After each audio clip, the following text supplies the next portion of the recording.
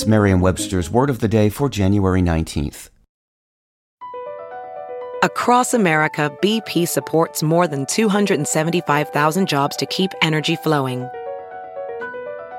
Jobs like updating turbines at one of our Indiana wind farms and producing more oil and gas with fewer operational emissions in the Gulf of Mexico. It's and, not or. See what doing both means for energy nationwide at bp.com/investing in America. Today's word is harangue, spelled Harangue. Harangue is a noun. A harangue is a forceful or angry speech or piece of writing. Here's the word used in a sentence from the Washington Post by Dave Kindy. At first, the English caricaturist drew Napoleon as normal-sized, but with distinctly unpleasant features. However, just before war was declared between the two countries in 1803, English Ambassador Lord Whitworth was subjected to vitriolic public harangue by the French leader.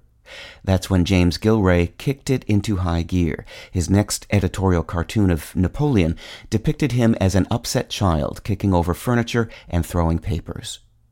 In Old Italian, the verb haringare meant to speak in public. The noun haringo referred to a public assembly, and the noun haringa referred to a public speech. Haringa was borrowed into Middle French as harangue, and it is from this form that we get our noun harangue, which made its first appearance in English in the 16th century with that same public speech meaning.